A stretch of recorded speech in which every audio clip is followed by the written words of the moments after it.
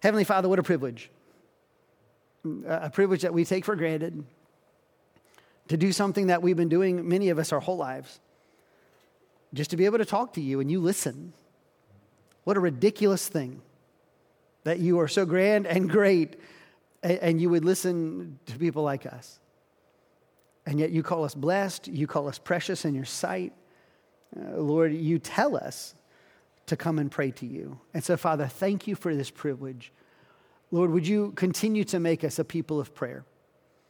God, within our worship services, in our private lives, God, in our prayer room, on our prayer team, in all of our community groups, in our families and homes. Lord, would you continue to make us a people of prayer? Lord, we want to respond to you and to what you're doing.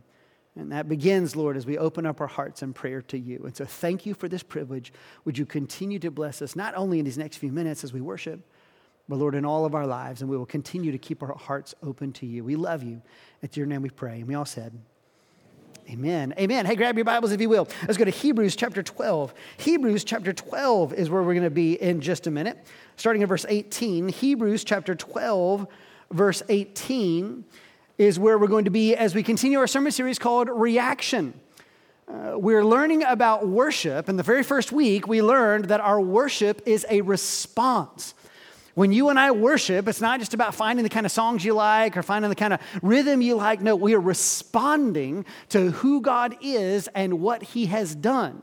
And there's all different kinds of ways that we can respond to him. We've been learning about those. But Hebrews chapter 12 is where we're going to look at that today. Hebrews is a New Testament book, by the way. I know it sounds vaguely Old Testament. It is not. It is New Testament, so don't get fooled by that. Hebrews chapter 12, verse 18. After we learned that worship is a response, we started learning about different ways of responding. We came to the table a few weeks ago and realized that the Lord invites us to have a personal encounter with him, that we get to come to the table personally, which is an incredible act of worship in and of itself. 2 weeks ago, we talked about gratitude, where the Lord says, I want you to give thanks for what I have done in your life. Last week, we talked about praise and the fact that we are to give exuberant praise to the Lord. We are to lift up his name in praise. That is a part of our worship. This week, we're going to be looking at the response of reverence and awe. When it comes to our worship, it ought to contain an element, if not a core, of reverence and awe. And this is actually connected to what we talked about last week. Now, reverence is a hard topic to really talk about. It's hard for us to understand because there are very few things in our culture that we feel reverent towards. Think about it. What are the things in our culture that we universally agree upon, that we would universally revere, we would universally lift up? And you'll find that there aren't many, if any, things left in our culture that we revere. Instead, we have a different attitude in our hearts. Some of us, we just have the attitude of sarcasm. Now, how many of you would say that you are a sarcastic person? Anybody? Raise your hand. If you just chuckled, that means it's you, all right? If you feel an elbow in your ribs right now, that's from your family, and they're trying to let you know it's you. But here's the thing. It's kind of all of us, isn't it? We're a very sarcastic culture. This has gotten down into the core of who we are. We've kind of just taken on like a full-grown perspective of sarcasm. Social media has really turned this up to 11 because if you want to survive on social media, you better be witty, you better be funny, you better have an ability to poke fun at everything that's out there. You've got to stay ahead of things. Furthermore, it's kind of become a national pastime to take pot shots at every single thing, whether it be governments, institutions, leaders, whoever it might be. We kind of say, I don't want to be naive. I don't want to be taken in. And so we take this attitude of sarcasm towards things. You might even say, Adam, my love language is sarcasm. Your wife or husband does not agree, all right? But you say, Adam, that's just the way I communicate. But here's the problem with that. When you and I kind of let sarcasm drive everything that we do, it is hiding a core of arrogance. At the core of most sarcasm is arrogance. Because when you and I are incessantly sarcastic, we find a need to be sarcastic about anything and everything. Think about the position we find ourselves in. Instead of saying, Adam, I want to be reverent or I want to be praise-filled, we say, Adam, I don't want to be taken in. I don't want people to laugh at me. And so we kind of step out and say, no, I can make fun of that thing. When you can step aside and make fun of something, we are subtly saying that I am above it. I'm bigger than that. I'm not taken in by something like that. You must be lesser if you are taken in by something like that. And we just begin to be irreverent about everything. And we assume it's funny and we assume it's lighthearted, but it is hiding an arrogance that keeps us from being reverent. But if you and I are going to worship the Lord, one of the things that we desperately need is to be reverent. And so the question is for us, are we reverent when it comes to our worship?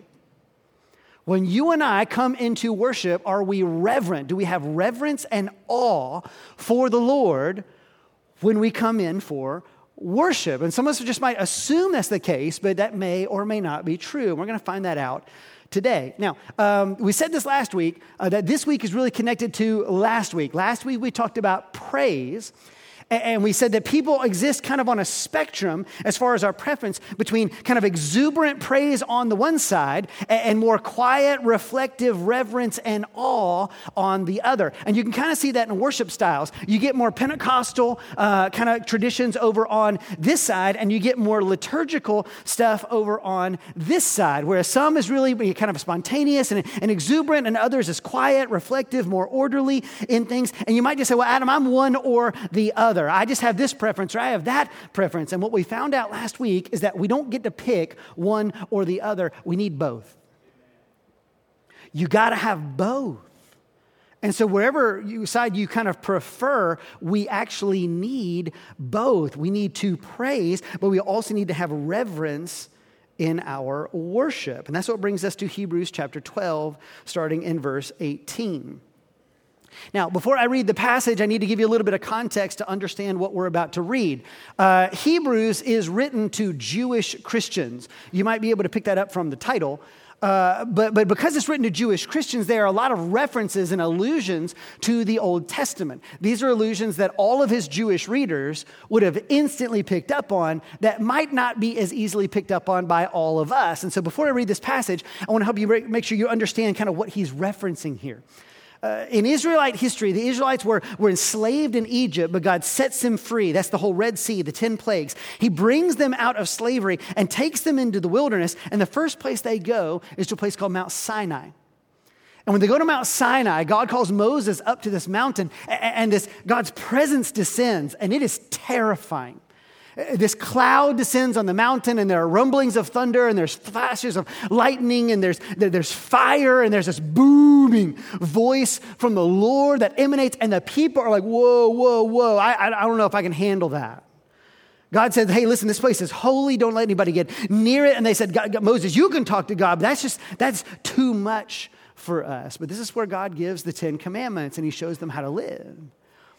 And after this, he says, but listen, I'm going to live in your midst, and so I'm going to give you something special. I'm going to let my presence dwell among you in a temple. It starts in a moving tabernacle, but ultimately that will land in Jerusalem, where they will build the temple. And he said, this is a copy of the heavenly temple. And there's all this Eden imagery kind of woven into the architecture and all the tapestries. But inside of that temple, there was a special place. It was holy, and then there was the holy place, and then the most holy place. And in the most holy place rested the Ark of the Covenant. You ever saw Raiders of the Lost Ark? You might remember kind of what that kind of looked like, right? But there's the Ark of the Covenant, and it was a box, a golden box, but the presence of the Lord rested above the Ark, not in the Ark, but above the Ark. And it was in the Holy of Holies. And only the high priest could go in there to see it once a year. This is God's presence dwelling among his people. He's holy, but he's in the midst of his people.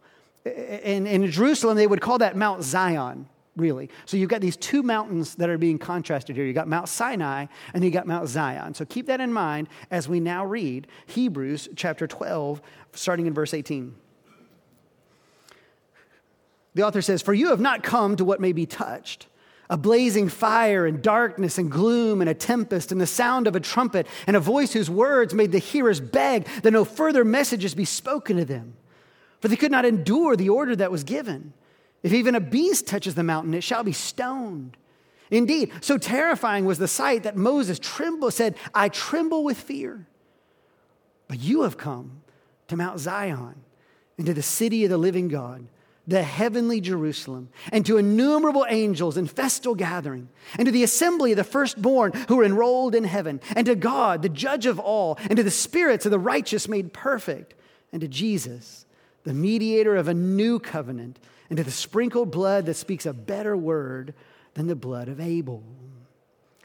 Did you see the two mountains? Did you see the contrast? The author here, as he's rounding out the book of Hebrews, he says, hey, listen, when you come to the Lord, you're not coming back to Mount Sinai. You're not coming into an experience where God is so grand and so big. It's just terrifying. You can't get near him. It's too awe-inspiring, so much so that you just cower in fear. He says, no, you need to come to Jerusalem. Not the physical one, but the heavenly Jerusalem. He says, don't you know who you are? If you're a believer in Jesus Christ, you're in.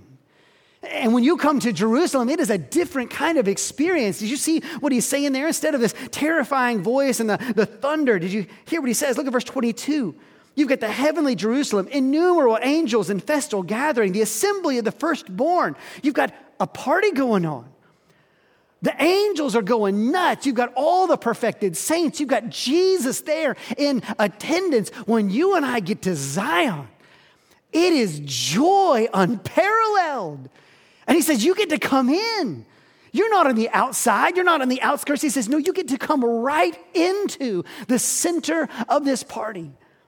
In fact, just a couple chapters prior in Hebrews chapter 10, look what it says here. In Hebrews chapter 10, I believe it's starting in verse 19. He says, look, therefore, brothers, since we have confidence, that's us as Christians, to enter the holy places by the blood of Jesus, by the new and living way that he opened up for us through the curtain, that is, through his flesh. And since we have a great high priest over the house of God, let us draw near with a true heart in full assurance of faith, with our hearts sprinkled clean from an evil conscience and our bodies washed with pure water. This is shocking.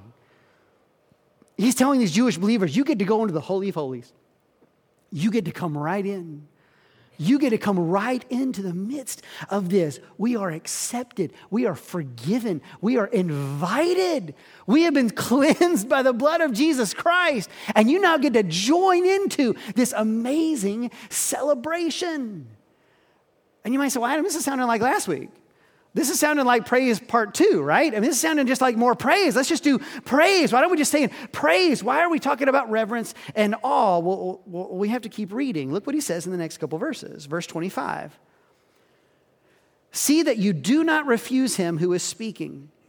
For if they did not escape when they refused him who warned them on earth, how much less will we escape if we reject him who warns from heaven? At that time, his voice shook the earth, but now he has promised, yet once more I will shake not only the earth, but also the heavens. This phrase, yet once more, indicates the removal of things that are shaken. That is, things that have been made in order that the things that cannot be shaken may remain. Therefore, let us be grateful for receiving a kingdom that cannot be shaken, and thus let us offer to God acceptable worship with reverence and awe, for our God is a consuming fire. Interesting. He just goes through this whole process of showing us, hey, you're in. You got this party. You get to jump right in. There's joyous praise. But the challenge he gives us is that when we come into worship, we still need to worship him with praise and reverence and awe. It's a both and, not either or. You don't pick one. And we certainly don't pit one against the other. You got to have both. And we need to be careful to do this. This is what the Bible refers to when it talks about the fear of the Lord, by the way. Some of you might remember this. If you were here with us last summer, we did study the book of Proverbs. You guys remember this? And when we looked at this wisdom, we learned something, that the fear of the Lord is the beginning of wisdom. And we took a whole week to really look at this phrase, the fear of the Lord. You might want to go back and listen to it again. And we said, this fear of the Lord is not a scared fear. It's not terrified. It's not abject fear when we talk about the fear of the Lord. Instead, it's this respect and awe that goes with the Lord because we love him.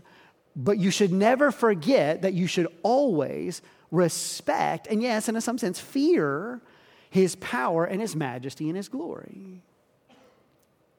We ought to intuitively understand this. For most of us, we had at least a generally good experience with our fathers. And in fact, think back to when you were a little kid, thinking back to your father. I remember being a little kid, and whenever I got scared, I would run behind my dad and grab onto that tree trunk that was his leg, right?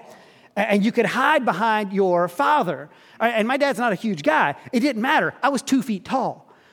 And he's like 70, he's like 40 feet tall to me, right? He's a giant. And you go and you run behind him, and dad's great. You can climb on dad. My daughter likes to climb on me, right? Your dad loves you. You want to run up to your dad. You know he cares for you. But every now and then you might have had this experience where your father raised his voice, where everything's fine and good, and he'll, hey! Woo, woo, woo. Eyes widen a little bit, and all of a sudden you stop, and you realize that dad loves you. Dad cares for you. You can climb all over dad. Dad'll give you a lot of grace. But there's a limit. And you need to not forget that dad is powerful. Okay, that's the fear of the Lord. It's not an either or. He doesn't want you to run in fear from him. He wants you to love him. He wants you to understand how much he cares for you. But at the very same level, you need to remember his power. And you can do both of those at the same time. That is the fear of the Lord. Do we understand that? And specifically, when we come into worship, do we come in with jubilant praise, but do we also come in with reverence? And you might say, well, Adam, of course I do. Of course I'm reverent to the Lord. Of course I care about him. And while we might feel that to be true, or even think that to be true, we need to ask the question, are we bringing true reverence and awe when it comes to the Lord? To really help us think through this, I want to point you to a very interesting story that happened back in the Old Testament. It's a story you may have heard or maybe not. It happens in 1 Samuel chapters 4 through 6, and I won't read all the chapters for you today, but here's the story. No, not yet. I'll get there. So here's the story. In the time of Judges, the people of Israel were terrible. They did whatever they wanted. They called themselves the people of the Lord, but whatever was right in their own eyes, that's what they did, which means they were constantly destroyed by their enemies. And God would save them because they would cry out, and then they would get evil, and then they would get destroyed again. And so one day they go out and they fight their arch enemies, the Philistines, and they just get blistered. They get completely defeated. And so they have a great idea. They said, wait a minute, what if we went and got the ark of God and brought that to the battle? What if we literally brought God into our midst and took him with us into battle? We can't lose. Let's go get God and force him to be a weapon. What could go wrong? This sounds like a great idea. So they go get the Ark of the Covenant out of the Holy of Holies, and they bring it to the battlefield. Again, all the elders are in on this. They all agreed. They said, great idea. And when the ark comes into the camp, the people go nuts. They throw a party like there has never been. They're all cheering. It's not just the elders. The whole church is in on this. The whole nation is in. They're like, yes, what a great idea. This is awesome. And man, when they raise up this shout, the Philistines who are nearby, they hear this and they are quaking in their boots. They got spies over there and said, hey, a God just came into their camp. We got problems. Because it's not just any God. It's that same God that waylaid the Egyptians. It's that same God who had plagues on everybody. That God just came into their camp. And they said, boys, put your chin straps on. This is going to be tough tomorrow. I don't know if we're going to win tomorrow, but we're going to go fight those Israelites. And the Israelites, with all this confidence, take the ark of God into battle. And when they fight the Philistines obliterate them. They completely decimate the Israelites. And at the end of the battle, the ark is captured. Do you know this story? The ark of God is captured by their archenemies and carried off into captivity. The people are destroyed. They don't know why. Why didn't it work that when we tried to use God as a weapon, it didn't work?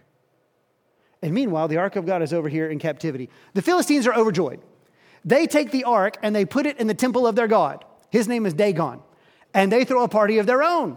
They said, our God's bigger than your God.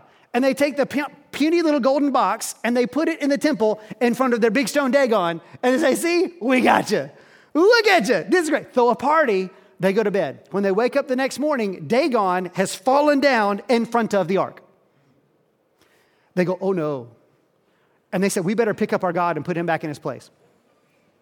That should be a clue to you if you have to pick up your God and put him back in his place. That might be a clue to you that you may have the wrong God. They go, don't tell anybody. The next night, they come back in. Something different has happened. Not only is Dagon back down in front of him, but his head and his hands have been cut off, and they're at the threshold of the temple like he was trying to get away, and God killed him anyway. And then the plague starts. Tumors start breaking out on everybody. Mice begin to overrun the town. Same kind of plagues that were happening in Egypt now begin to happen to the Philistines. They said, take this thing away. They send it to another town. Same thing happens there. They send it to another town. Same thing happens there. The next town said, don't you bring that thing here. This goes on for 7 months till they finally say, we have to send this thing back. We cannot handle this God. Send it back. They put the ark on a cart with 2 cows and let it go. And it supernaturally makes a beeline right back to Israel. These 2 cows just take the ark straight back to Israel. The Philistines follow it just to see what's going to happen. Straight back to Israel. And that's where we pick up the story. So look what happens. This is 1 Samuel chapter 6. It says, now the people of Beth-Shemesh were reaping their wheat harvest in the valley. And when they lifted up their eyes and they saw the ark, they rejoiced to see it. The cart came into the field of Joshua of Beth-Shemesh and stopped there. A great stone was there, and they split up the wood of the cart, and they offered the cows as a burnt offering to the Lord. And the Levites took down the ark of the Lord and the box that was beside it, in which were the golden figures, and they set them upon the great stone. And the men of Beth-Shemesh offered burnt offerings and sacrifices on that day to the Lord. And when the 5 lords of the Philistines saw it, they returned that day to Ekron. So when the Israelites see the ark, they are elated that the ark is being returned to them. And so they take it and they actually sacrifice the cows. They break up the cart and they use that as they would. It looks like they are back on track. They're going to worship the Lord. They're going to make sacrifices to the Lord. It looks like everything is awesome, but it's not. Because remember, the thing that got them into trouble was this. They didn't have any reverence or awe. They wanted to use our God like a weapon. And God's not a weapon. And you don't get to wield him wherever you want. And when they come back, they still don't have any reverence. You see, when you and I don't have reverence, there's 2 things that typically show up. The first one is this. It's a lack of intentionality. It's a lack of intentionality. Here's the problem that's hard to see in this passage. Beth-Shemesh, that name doesn't mean anything to us. Beth-Shemesh was a Levitical town. In Israel, everybody got land except the Levites. The Levites got the Lord. And it was their job to teach the people about the Lord. But they got certain towns. Beth-Shemesh is a Levitical town, which means this. It's filled with priests. The whole town is full of priests. If anybody knows how to do sacrifices, it's the people in Beth-Shemesh. But there's a problem. Because when you look down at verse 14, notice what it says. Actually, can we put that back up there? Look back at verse 14 and notice one more back. And look what it says. It says, a great stone that they split up the wood of the cart and offered the cows as a burnt offering to the Lord. Here's the problem. The Lord gave specific instructions about sacrifices. You never use cows for burnt offerings. You only use bulls. But they didn't care because they're still cutting corners. Because they're still making do. These are here. Let's use these. This is right here. Let's just do that. It doesn't really matter if we get it right. It doesn't matter if we really do all that God says. Let's just use whatever it's hand. Surely that'll be good enough for the great God of the universe.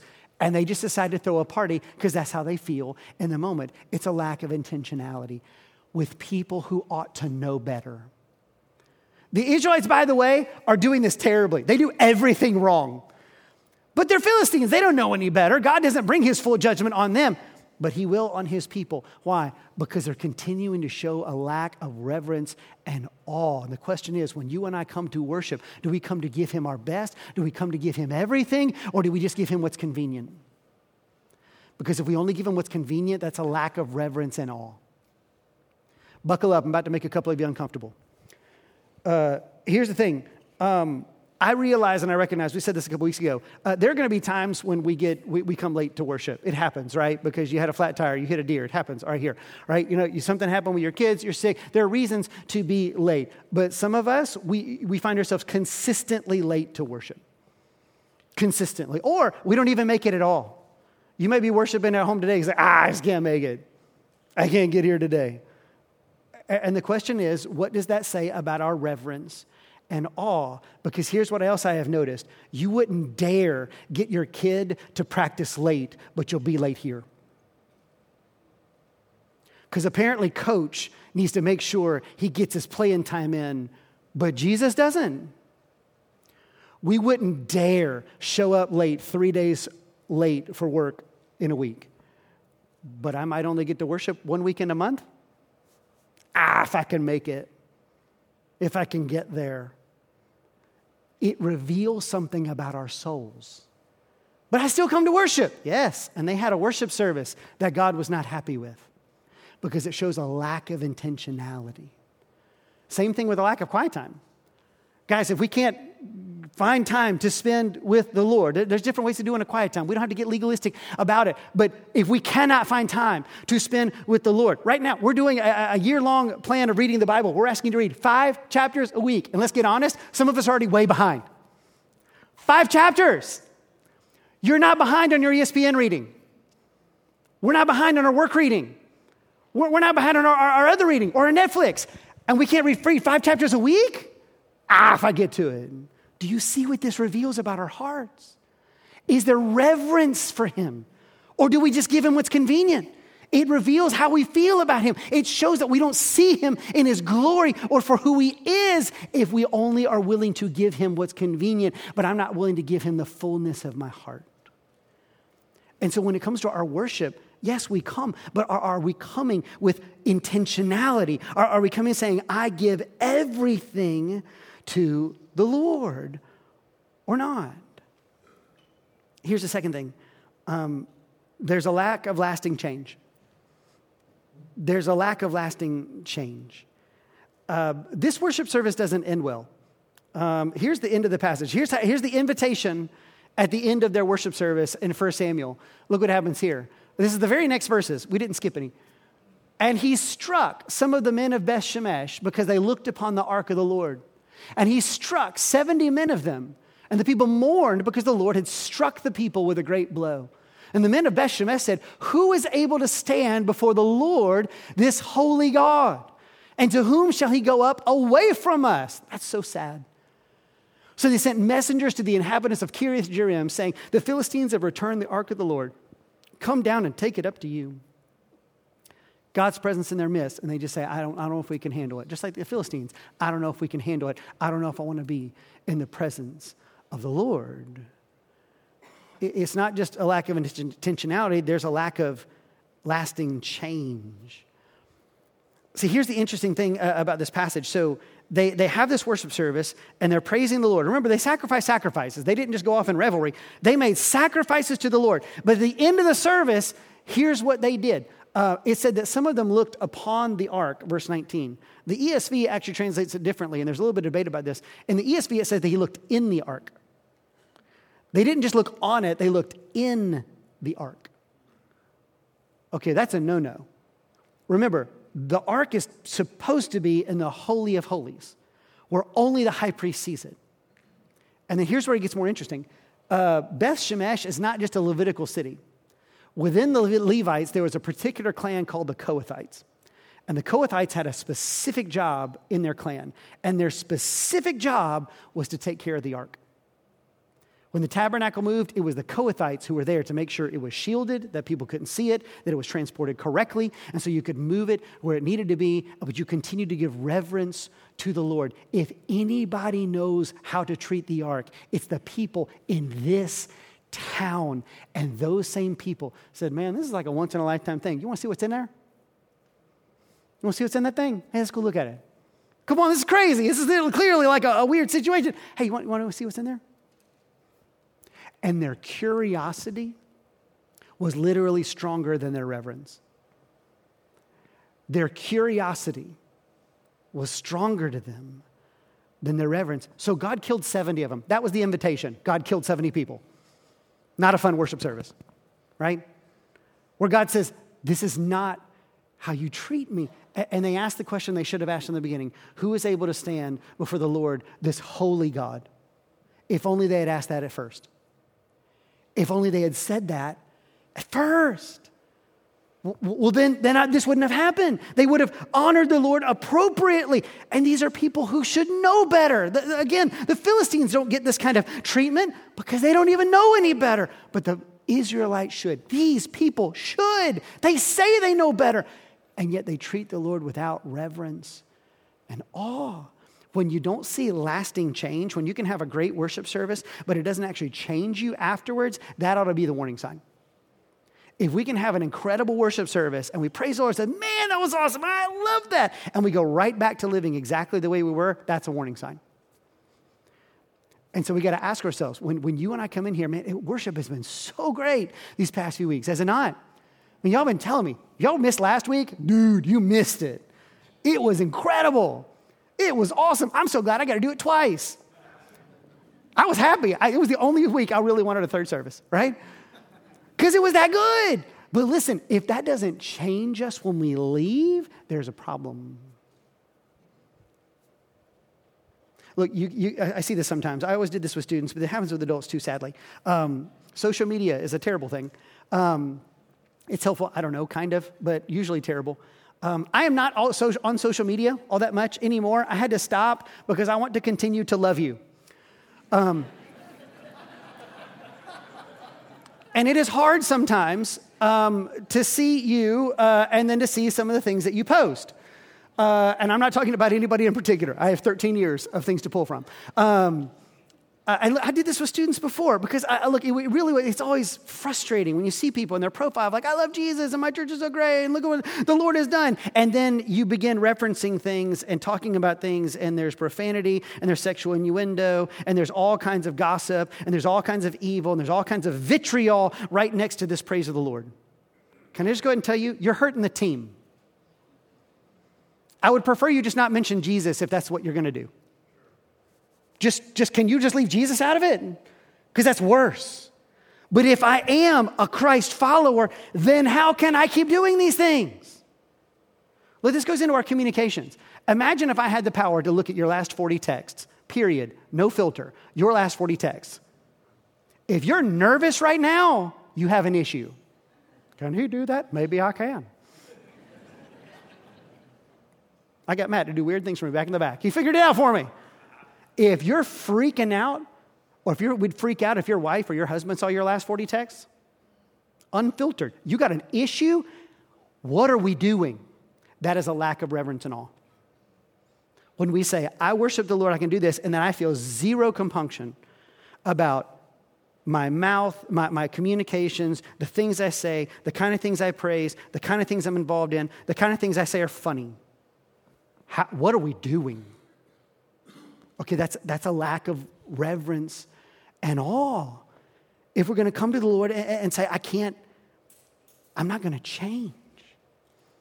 And so look, when we come to the Lord, we can't just come in and give him lip service. We got to bring everything that we are. And if we see him in his holiness, that'll lead to change in our hearts. And honestly, it's going to lead to joy too. Why would we avoid that? The Israelites were in a miserable state. Why did they keep staying there? So go back now to where we started in Hebrews chapter 12. Look at verses 28 and 29. These are the verses that ought to be underlined in your scriptures. Look what it says. He says, therefore, let us be grateful for receiving a kingdom that cannot be shaken. And thus let us offer to God acceptable worship with reverence and awe, for our God is a consuming fire. That's what we got to think about. That's what we got to reference. And remember, he's not trying to push you away. He's trying to draw you close. But we need to remember a few things. First off, we need to remember to be thankful. We need to remember to be thankful. We talked about gratitude a couple weeks ago. it is hard to be sarcastic when we take an attitude of gratitude. When we're in a position of dependence of saying, God, thank you. God, thank you for what you've given me. I feel so blessed for what you've given me. It's hard then to stand in judgment on everything else. When instead I just take an attitude of receptivity, of saying, God, thank you for what you've given me. I feel so blessed and I'm so overjoyed at what you've given me. Okay, that keeps us from the arrogance of sarcasm that kind of turns our hearts away. And what are we thankful for? We have a kingdom that cannot be shaken. Remember, you're in. If you're a believer, you're in. He's not trying to kick you out. You're in.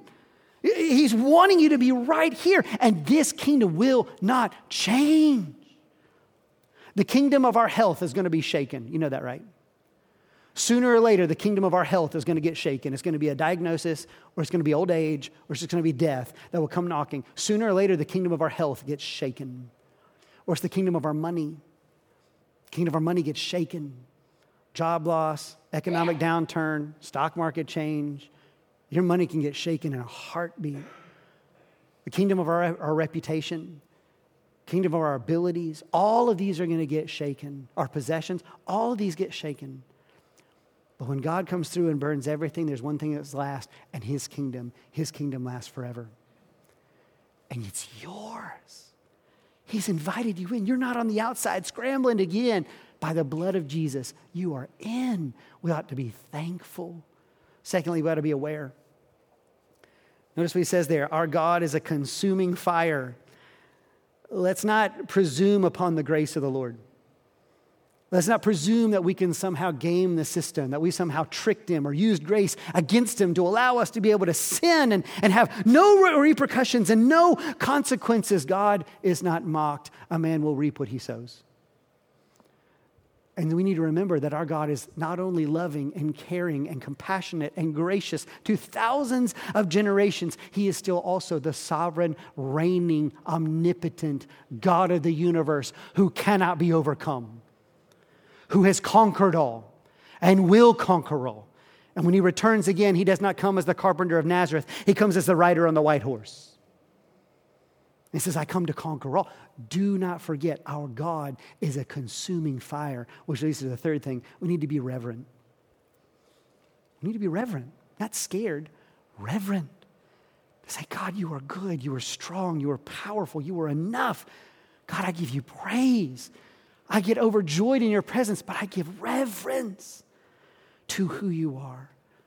Which leads us, yes, sometimes to be silent, sometimes to get on our knees in front of the Lord. That is a good thing to do, to let our body reflect what our spirit is doing. That is a good thing to do every now and then, to say, God, I want to have a posture of worship that gets on my knees. We have two little kneeling benches, one on either side here. A few of you guys have been using that. We try to make it a little bit easier on your knees, especially for those who are a little older, and that might be difficult. If you can't do that, man, do that at your house where it's a little easier. But it is a good thing to get on my knees in front of the Lord. It is a reminder of our posture before Him. Many of you remember our dear brother, Mark Phillips. Mark has been a part of our church for years and years, and he went home to be with the Lord during COVID. If you know Mark's story, Mark used to be a rock and roll guy. Started a band, he was on MTV, did the whole thing. A lot of people around town, but people of a certain age, knew Hotel and his whole band and all that he did. He lived that whole rock and roll lifestyle and almost destroyed his entire life until he was radically saved. And the Lord transformed his heart. For the last decades of his life, he did not spend it trying to be a rock and roll guy. He spent it on our second floor leading our kids in worship. That's where he spent the last 10 years of his life, was leading kids in worship. Not trying to be a rock and roll star. He wanted to lead our kids in worship.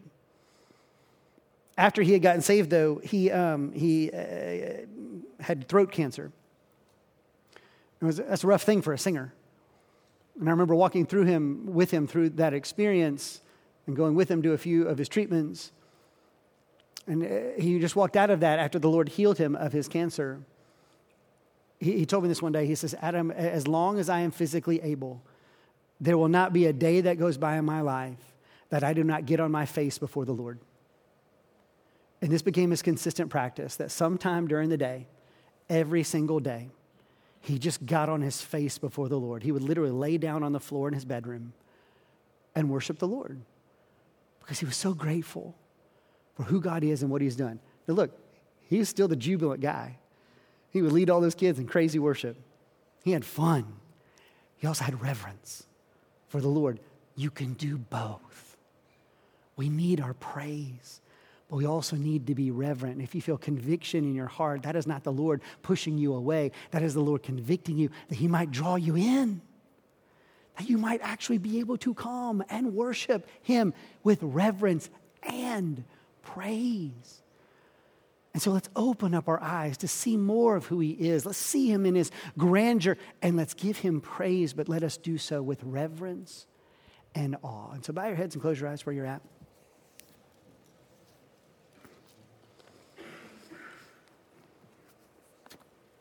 Worship team's going to come and lead us. And look, we have an opportunity just to reflect here. So I would get comfortable.